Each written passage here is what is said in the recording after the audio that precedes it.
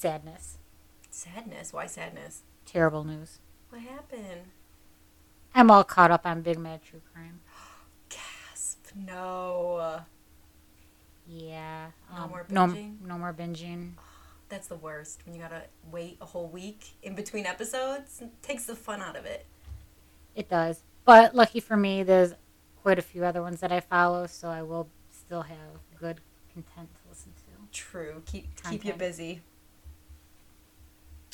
But for us, it's exciting because this week we are talking about the mysterious case of D.B. Cooper, a man who devised a plan to hijack an airplane. He got away with $200,000, parachuted out of the plane, and then went missing and has never been discovered. It's craziness. I'm very excited to get into this story because it's pretty wild that this actually happened in real life. But before we get started, the wine for this episode that we're drinking is a sweet red wine from Michigan's St. Julian Winery, and it is called Sweet Revenge, and it is sweet. It lives up to the name. Very sweet. Not to mention the bottle looks kind of cool, too. I know, yeah. You got to check out the pictures we post of it on our social medias.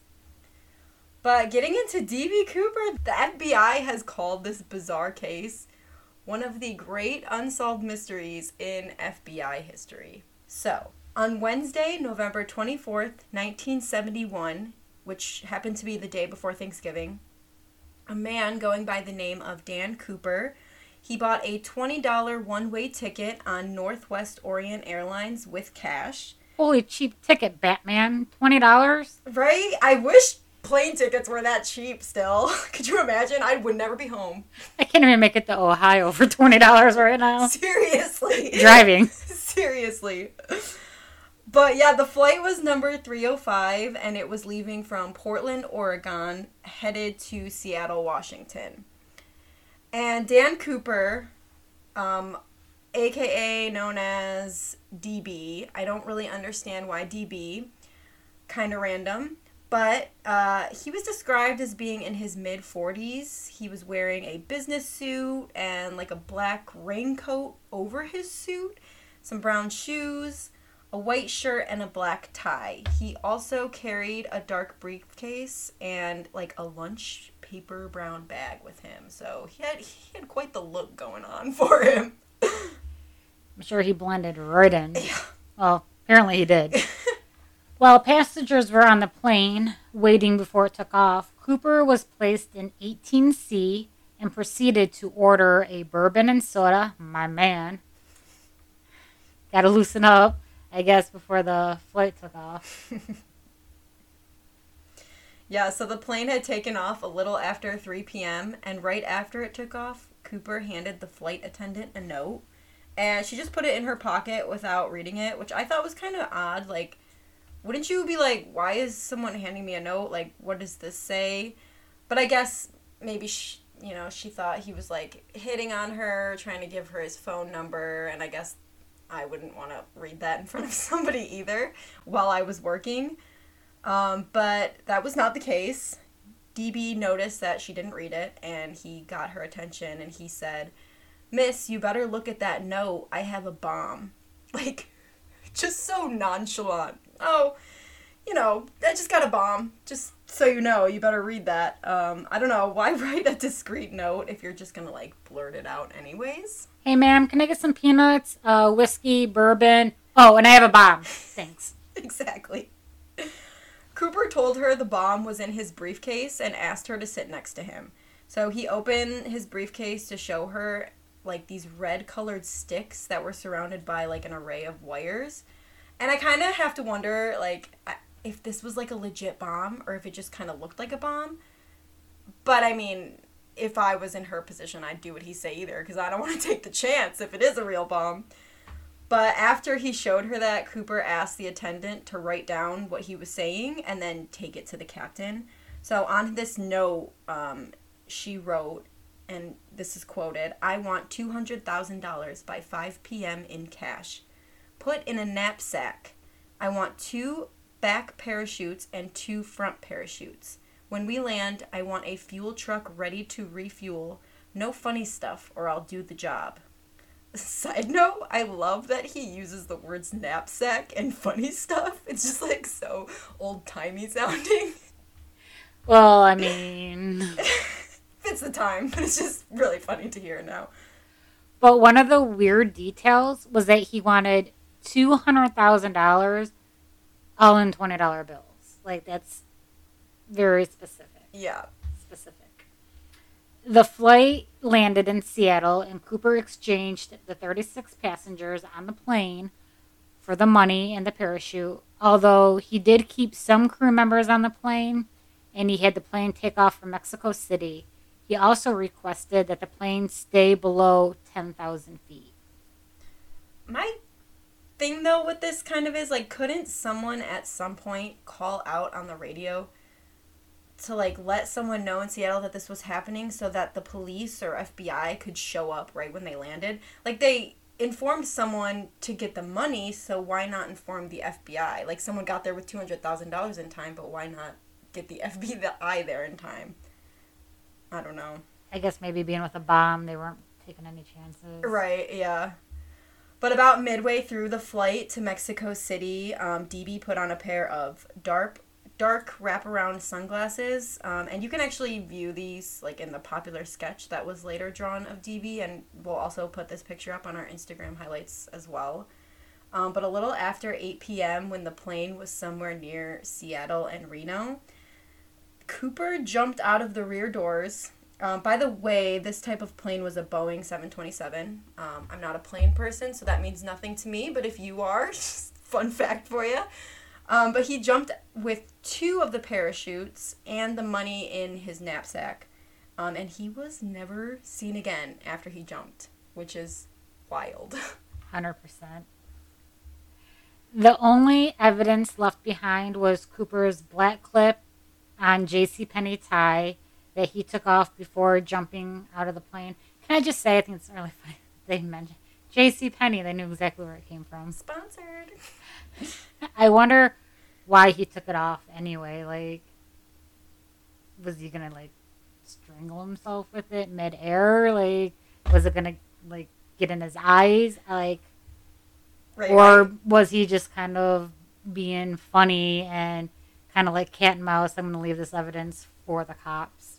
Right, exactly. Like, why even wear it if you're just going to take it off then? But the FBI actually was able to get some small DNA sample off of this tie. So, kind of jumping right into the investigation, the case was called Norjack, and that stood for Northwest Hijacking. So, this investigation lasted for decades. The plane was highly searched, like from top to bottom, and investigators desperately were like searching for any type of evidence that they could find or that may have been left behind by Cooper. And they especially paid close attention to the $20 bills because the FBI had released the serial numbers on the bills that had been stolen by Cooper. And actually in 1980, so 9 years after the crime had taken place, a young boy found like a rotting package filled with $20 bills, and they matched the stolen money's serial number. In this package, there was only $5,800 in total, so not much compared to the $200,000 that he took. But yeah, the boy found these bills on a beach in Tina Bar while he was just like making a campfire with his dad. And I love that in the interview, they asked him about it, like what he thought about it. And he thought his answer, he's like, it'll be much cooler when I get the money back. You ain't getting that money back, son. It's so sad. But like he legit thought he was gonna, they were just gonna hand him this evidence back to go spending. Poor kid. Now, there are a lot of theories that when Cooper jumped out, the money actually fell into a river, the Washago? Is that right? Yeah. Before eventually making its way to the Tina Bar. Kind of a side note, but this theory played out in a popular comedy movie, Without a Paddle. What? Dax Shepard, sorry. Love that. Also, Seth Green and Matthew Willard. We'll give them their shout-outs too. Yes. Where 4 childhood friends planned, and they took a vow that they were going to, when they got older, they were going to go and they were going to find the money and they were going to find DB Well, one of the friends passes away, so the three, in his honor, decide they were going to stick to the vow, and in his honor, they were going to go on this mission, which was played by Dax Shepard, Matthew Lillard, and Seth Green. Very funny movie if you have not seen Best it. actors to put in that. It was perfect. Yeah, it's about 20 years old now, but come on. So they decide to go on this river adventure that they planned out as kids in honor of their friend. And in the end, they actually find D.B. Cooper and quite a bit of money. Yeah, it was a really great movie. But sadly, unlike Without a Paddle, in real life, DB and most of the money, aside from what that boy found, has yet to be discovered. So when that young boy turned the money into the FBI, there was like so much excitement because they had been looking for, it was 9 years at this point, and they had no leads at all. But alas, this really led them nowhere with the case. Police and other investigators like scoured the surrounding beaches and like all the areas around it, and they found nothing, like absolutely nothing. But if you go by the movie, then it's Burt Reynolds. Yeah, blame Burt Reynolds. He's really D.B. Cooper. Spoiler alert. In 1972, the year that followed the hijacking, several letters were sent to the FBI, and all were either like confessing to the crime, someone claiming that they knew a recently deceased Cooper and that he did the crime, or a complaint, or like claiming to be his brother. So they got a lot of different leads, and they had to like look through a lot of different suspects. But actually, in November of 1972, two men named Donald Sylvester Murphy and William John Lewis were both taken into federal custody on charges of extortion for impersonating Cooper and selling his tell-all story to a tabloid. Which, like, I'm sorry, but are they dumb? Like, why would you publicly come out saying you were this criminal and try to make money from it? Like, you're obviously going to get arrested, like, regardless if you're him or if you're just, like, putting out all these false accusations. I don't know, some people, man. A bunch of leads were tracked all over the country, and over 800 suspects were considered over the next 5 years. That's a lot of red string on a board. Right. All but 24 suspects were eliminated from being investigated. One weird fact is that the initials DB have no actual connection to the case, and the FBI isn't sure where those initials even came from. Reportedly, I guess it was a mistake from a wire service that caused him to be called D.B. Cooper instead of Dan Cooper. I don't know, it's just some random wisdom for you. The popular sketch of him is considered to be extremely accurate by those who saw him that day. Two flight attendants, Tina Mucklow, that's a name, and Florence Schaffner, both spent hours with him on this day on the plane. They were both interviewed separately the night of the hijacking. They both gave pretty much identical descriptions of Cooper, saying that he was 5'10", he weighed 170 to 180 pounds, he was in his mid-40s, had brown eyes. Others who interacted with him in the air, on the ground, also gave very similar descriptions. I guess his voice was described as like a low, no particular accent, but spoke with intelligent vocabulary, which, I mean, you gotta be pretty darn intelligent to pull a crime off like this. Right. Pretty impressive, I'm not gonna lie. Nobody got hurt, so, I mean... I know, I'm not about crime, okay, but I kind of got some mad respect for D.B. Cooper. Especially if he survived. Then he gets like a lot of respect from me, because that shit's cool. Yeah. So the original charge against Cooper was air piracy, which also means hijacking the plane. But the charge had a 5-year statute of limitations, and as more and more time went with no suspects being found guilty, and a grand jury later indicted Cooper for violating Hobbs Act, which is a federal state statute designed to prevent extortion, has no statute of limitations. So basically, even if he wasn't caught for 60 years, he'd still be able to be charged. And the pilot actually, his name was William Scott. He told police that he actually himself had chosen the route they were taking to get to Mexico City, which is kind of an interesting fact to me, just because, like, did DB plan where he was going to jump, or was it just a random location that he jumped at before they would land in Mexico City?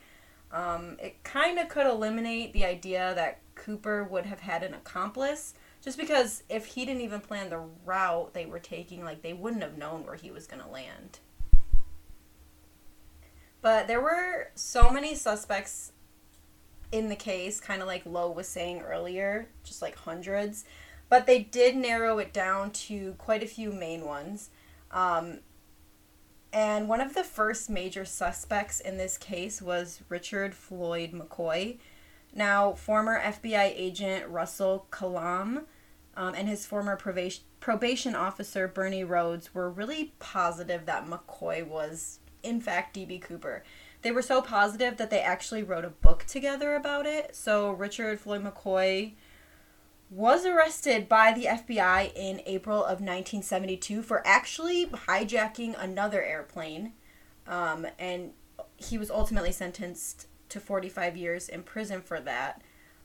But when this hijack was investigated, the similarities between that one and Cooper's hijacking were just crazy identical. So that's why he was one of the main suspects. Just like Cooper's hijacking, McCoy hijacked a plane and parachuted off of it.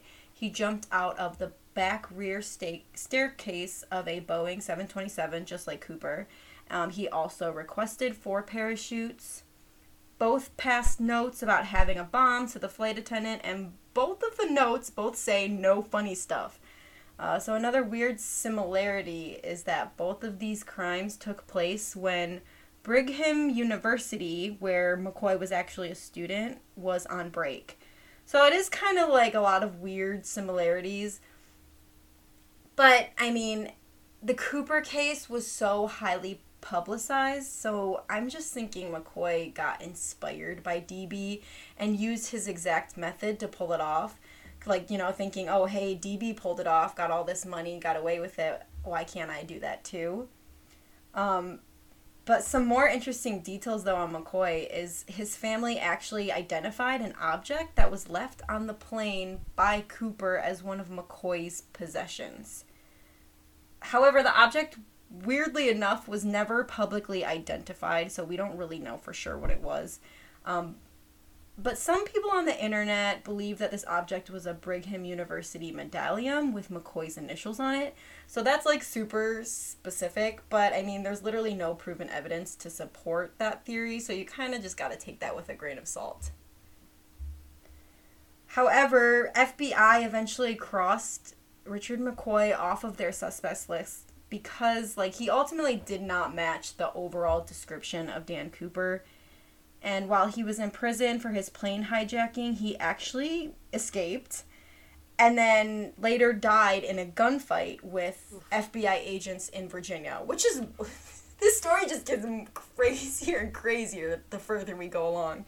Buckle up. Yep. Don't jump out of a plane. No. Keep listening. So, the next big suspect is Dwayne Weber, who claimed to be D.B. Cooper on his deathbed. His wife, Jo, said that in the hour of his death, he pulled her close and said, "I have a secret to tell you. I'm Dan Cooper." Which, like, okay, like, she's probably like, what? Like, that was, like, the last thing she was expecting to hear, like, ever. So, Jo then decided to take a secret now and dig deeper to see if she could crack this case. Jo said that she remembers Dwayne having sleep terrors quite often, where he would say things like leaving fingerprints on a plane.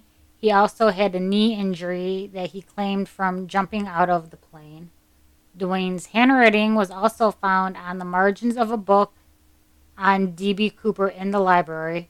Jo says that at one point Dwayne had taken her on a trip to the place where that the boy found some of the money. the Tina Bar. But at the time, she thought they were just taking a trip. She had no idea the significance to the location until she was putting all these pieces together after his death.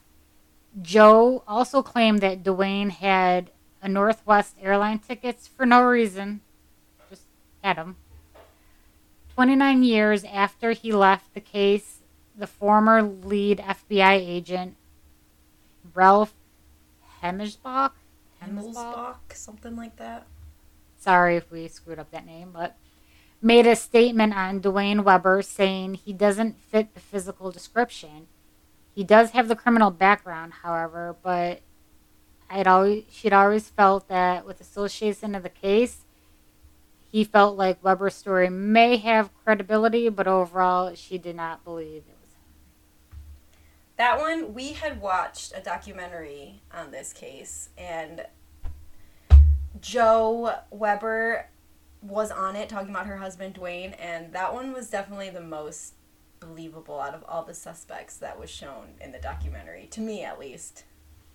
Yeah, it was just kind of crazy though too, because all three of them were like, hand of God, it's him. Yeah, they truly believed with all their heart that the person they thought it was.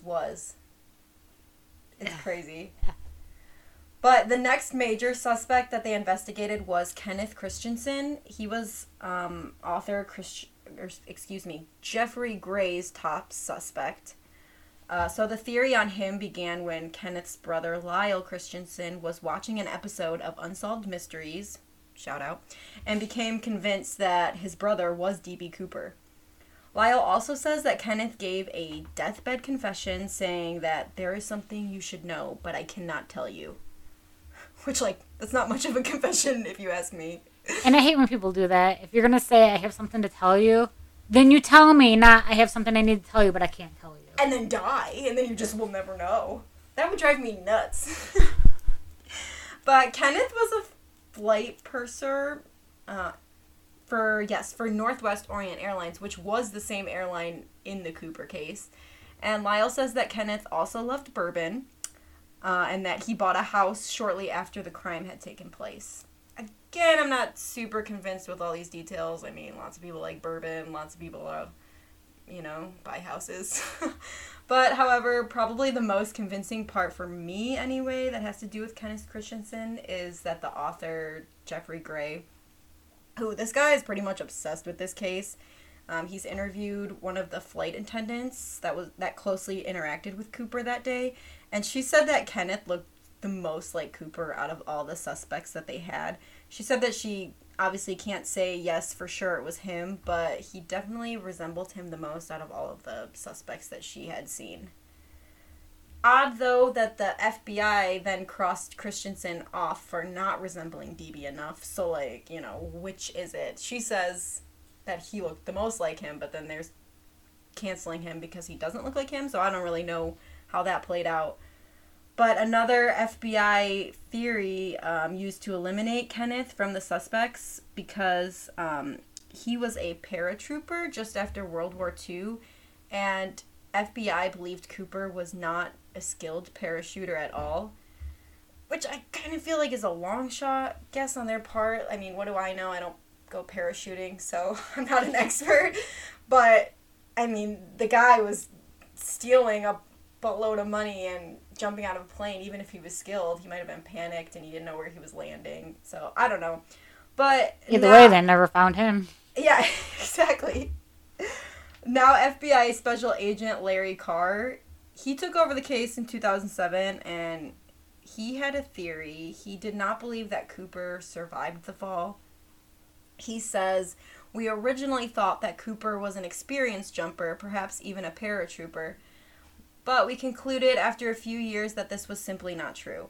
The evidence he uses to support that statement is because Cooper uses 2 parachutes to jump. However, only one of them was a functioning chute, and the other one was a training chute that was sewn shut. Also, the chute that was working was a military chute that, wasn't able to be steered at all." So, I guess, I don't know, it's just such a mystery. You can't really tell. But yeah, some of the other things that Agent Carr detailed was that no experienced parachutist would have jumped in the pitch black night in the rain with a 200-mile-an-hour wind in his face, wearing loafers and a trench coat. I guess that makes sense. There was no visibility of the ground where he would have landed at the time of his jump, and it was like a completely wooded area, so Carr says that the chances of him surviving were just like extremely slim. So after hearing that, it kind of brought me a little bit back to reality, like, okay, yeah, I mean, realistically, he probably wouldn't have survived under all those conditions, especially with only one working parachute and it not even being steerable, and it was a wooded area. But at the same time, his body, the parachute, and the belongings, like, aside from that little amount of money on Tina Beach, were never found, like, despite that area and surrounding areas being intensely searched by a large amount of people for years and years. So what you're saying is we still don't know. Yep. And I have a feeling we will never know. Now, there's also another suspect. Walter Recca. So, Carl Lauren, who was claimed to be Walter's best friend, he claims that Walter was D.B. Cooper. There's a story on this called A Criminal, a Spy, My Best Friend. Carl is 100% certain in his belief, even though not a lot of people do believe him, or share the same enthusiasm of him, but he's for sure his best friend is D.B. Cooper. Lauren says that Recca was a lifelong covert operative for the CIA and other agencies of the intelligence community. As proof, Lauren presented a treasure trove of foreign passports, including several from Russia, the United States, United Kingdom, a variety of covert identity cards, a diary full of descriptions of assassinations and other covert operations. Well, so this wild story started in Michigan. Hey. Shout out. During the 1950s, when Lauren and Recca were members of the skydiving team attached to the Michigan Air National Guard. They became good friends, which lasted until 2014, when Recca died at the age of 80. That means that Walter Recca was 37 years old in 1971. A little young for D.B. Cooper, however, Lawrence says that his suspicions of his friend Walter Cooper began the night of the skyjacking. Walter was as tough as nails, Lawrence said. He was also characterized as being the most skilled, fearless skydiver in the Pacific Northwest, adding emotional emphasis. I know Walter Recca was D.B. Cooper. Was D.B. Cooper. That was like capitalized. Was. He was serious. He had serious business. Despite the mountain of passports and foreign security cards, though, Lauren was not able to produce a $20 bill from the ransom or the parachute that Cooper used. He admitted to the crime to his family and his friends. He had a criminal background. Recca signed the affidavit confessing the Cooper skyjacking shortly before his death in 2014.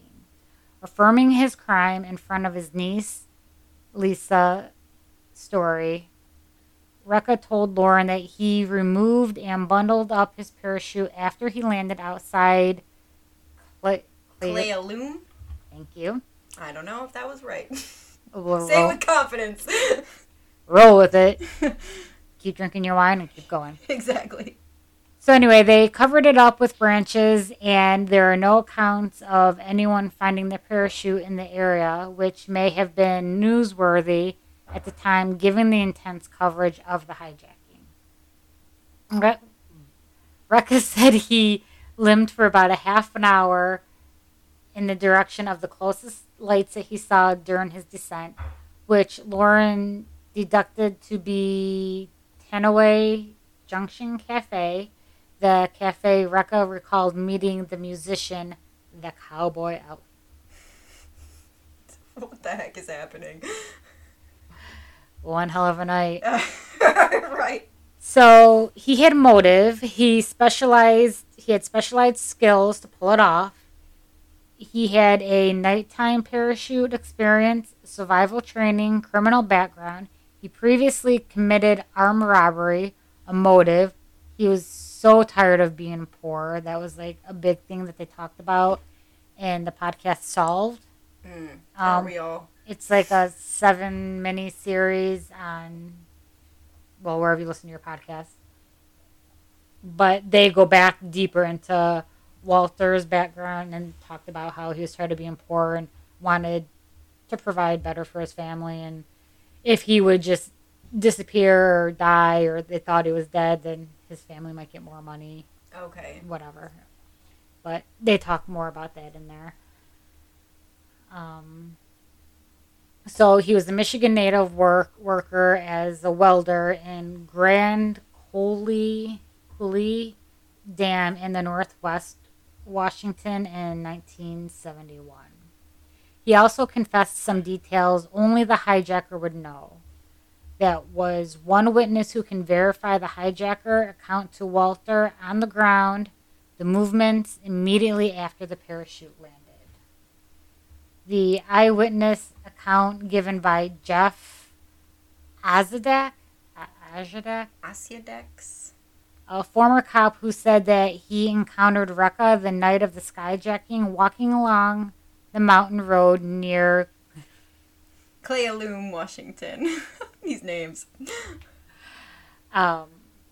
Anyway, so they conversed and they ended up at this nearby diner. Osidich, I think. I'm pretty sure it's pronounced Osidich. Names aren't our strong suit, people, so sorry. Not at all. Even worse for me. Well, so he says that, he was soaking wet. He was wearing a black suit and carrying a bundled up raincoat under his arm. The diner was nearly empty, and Rekha asked him where they were. He informed him that they were 4 miles east of Clayaloom. I'm just going to point to you. Just, I don't even know if I'm saying it right. About 100 miles east of Seattle, and Rekha in turn asked if he could call a friend named Don Brennan in Heartline, Washington, another 100 miles further east, and give him directions. They had said that they complied with Rekha's request.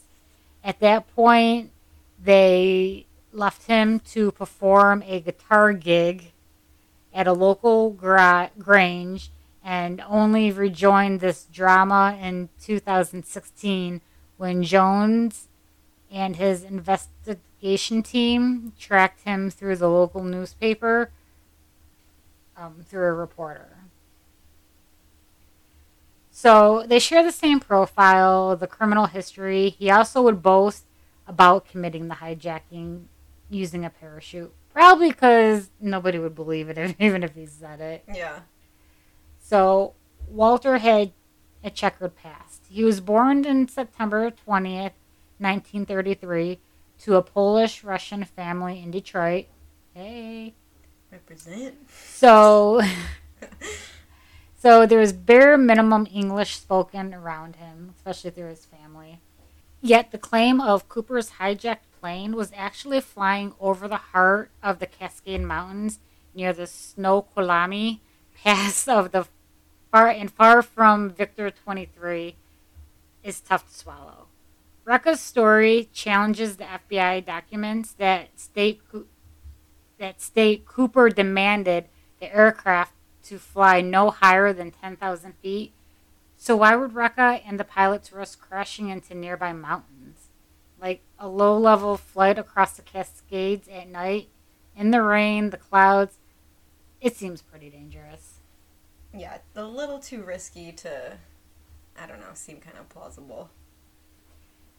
So the claim from the FBI and the crew have provided misdirection. When it comes to the truth of the flight path, In addition, it is that the wreck of flight path has been discussed with the air traffic controllers and the commercial aviation pilots who have assured that flying eastward from Seattle at 10,000 feet is doable.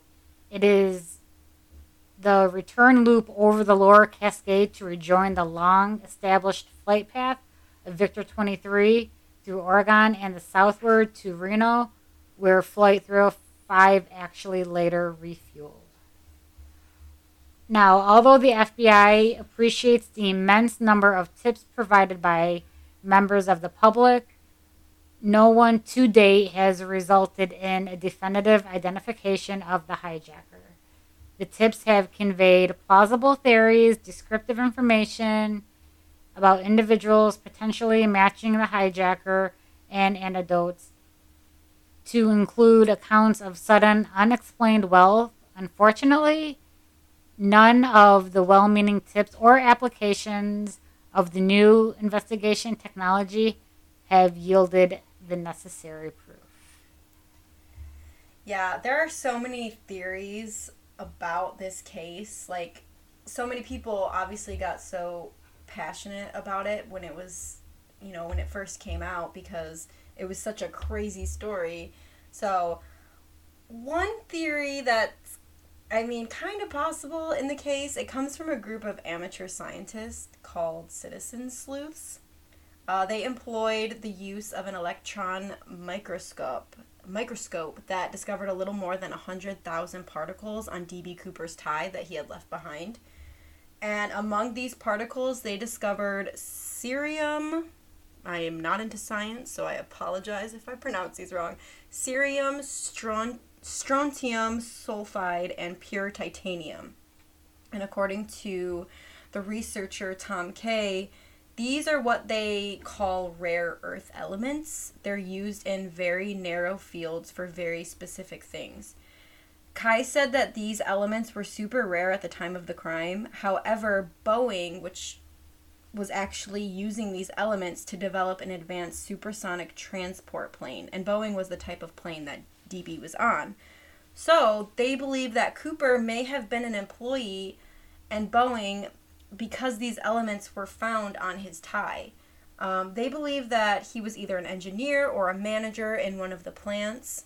So it's an interesting theory, and I could kind of maybe get behind that. Seems like a legit theory that they tested those particles, and if they were super rare and only Boeing was kind of a major place that had them, kind of matches up if he would have been an employee there, and he knows about like the airplane systems and all that to like help him pull off this crime. But the FBI ultimately ended their search for D.B. Cooper and called it one of the longest and most exhaustive investigations in its history. As of 2011, the Norjack case files actually measured 40 feet long, which is insane, and it covered more than 1,000 suspects. I know. The case was open for 45 years before the FBI finally closed it in 2016. They said, however, that they're always still open to listening to possible leads, and, they would reopen it if the right one came along, but it's just been so long that, they can't look into this forever. They have to move on. And it's just so, I don't know if it's sad or heartbreaking or mind-boggling. Like, that tie, the DNA, just was not enough to match it against thousands of suspects and DNA. I know. Like, if one thing in this case were tweaked, you kind of have to wonder, would we know who D.B. Cooper was today? We may one day. Technology and science keeps growing every day. So. That's true. You never know. But Cooper, he was believed to be around 40 years old at the time, so that would make him 90 now. If he survived that jump, which, again, FBI agents do not believe he did. But you never know. Props to him if he did. That's... Oh my God. I say it again, but that's badass. So, only, which was said earlier, 5,800 of the 200,000 was ever found. The probability that he survived and took all of it with him, it's probably buried. Or like the movie showed, he burned it to stay warm. That would suck. But after putting all the facts together and listening to the suspect and all the stuff, I want to tell you, I know who D.B. Cooper is. What? You know? Who is it? I do. Who is it? It's Loki. Thor his brother. That makes perfect sense. You cracked the case. Yeah. Hi. He's D.B. Cooper. Who needs the FBI when you got Low Mills on the case? You're welcome, everybody. It is Loki. Crack the case. Best ending to a podcast ever. We solved one of the FBI's most longest and exhaustive cases ever. Our emails are going to be blowing up from the FBI wanting. It's going to be popping in the emails. But I'm still trying to figure out if Tupac's really gone or not. That one I'm still working on, but at least I know who DB is. Yeah, we solved one of them. We're still working on that one. Yeah. But yeah, I mean, that's the story of D.B. Cooper. It's a crazy one. And we appreciate the wild ride that you came on with us. And we'll be back next Monday with another new episode, new story. Yes. Let us know if you like this episode, if you know more information about the D.B. Cooper case. Just stay connected. Facebook, Instagram, Horror, Wine, and Crime. Our website, horrorwineandcrime.com. And same with Gmail. Subscribe and leave your comments in the comments. Yes, that is the best place to put them. And we can make an open discussion, and we'd love to hear your thoughts. And maybe you can teach us something that we did not find or did not see. There was a lot of information, so... Yes, and I'm sure there's a lot more out there. But until then... Stay creepy! He's got to go. Bye!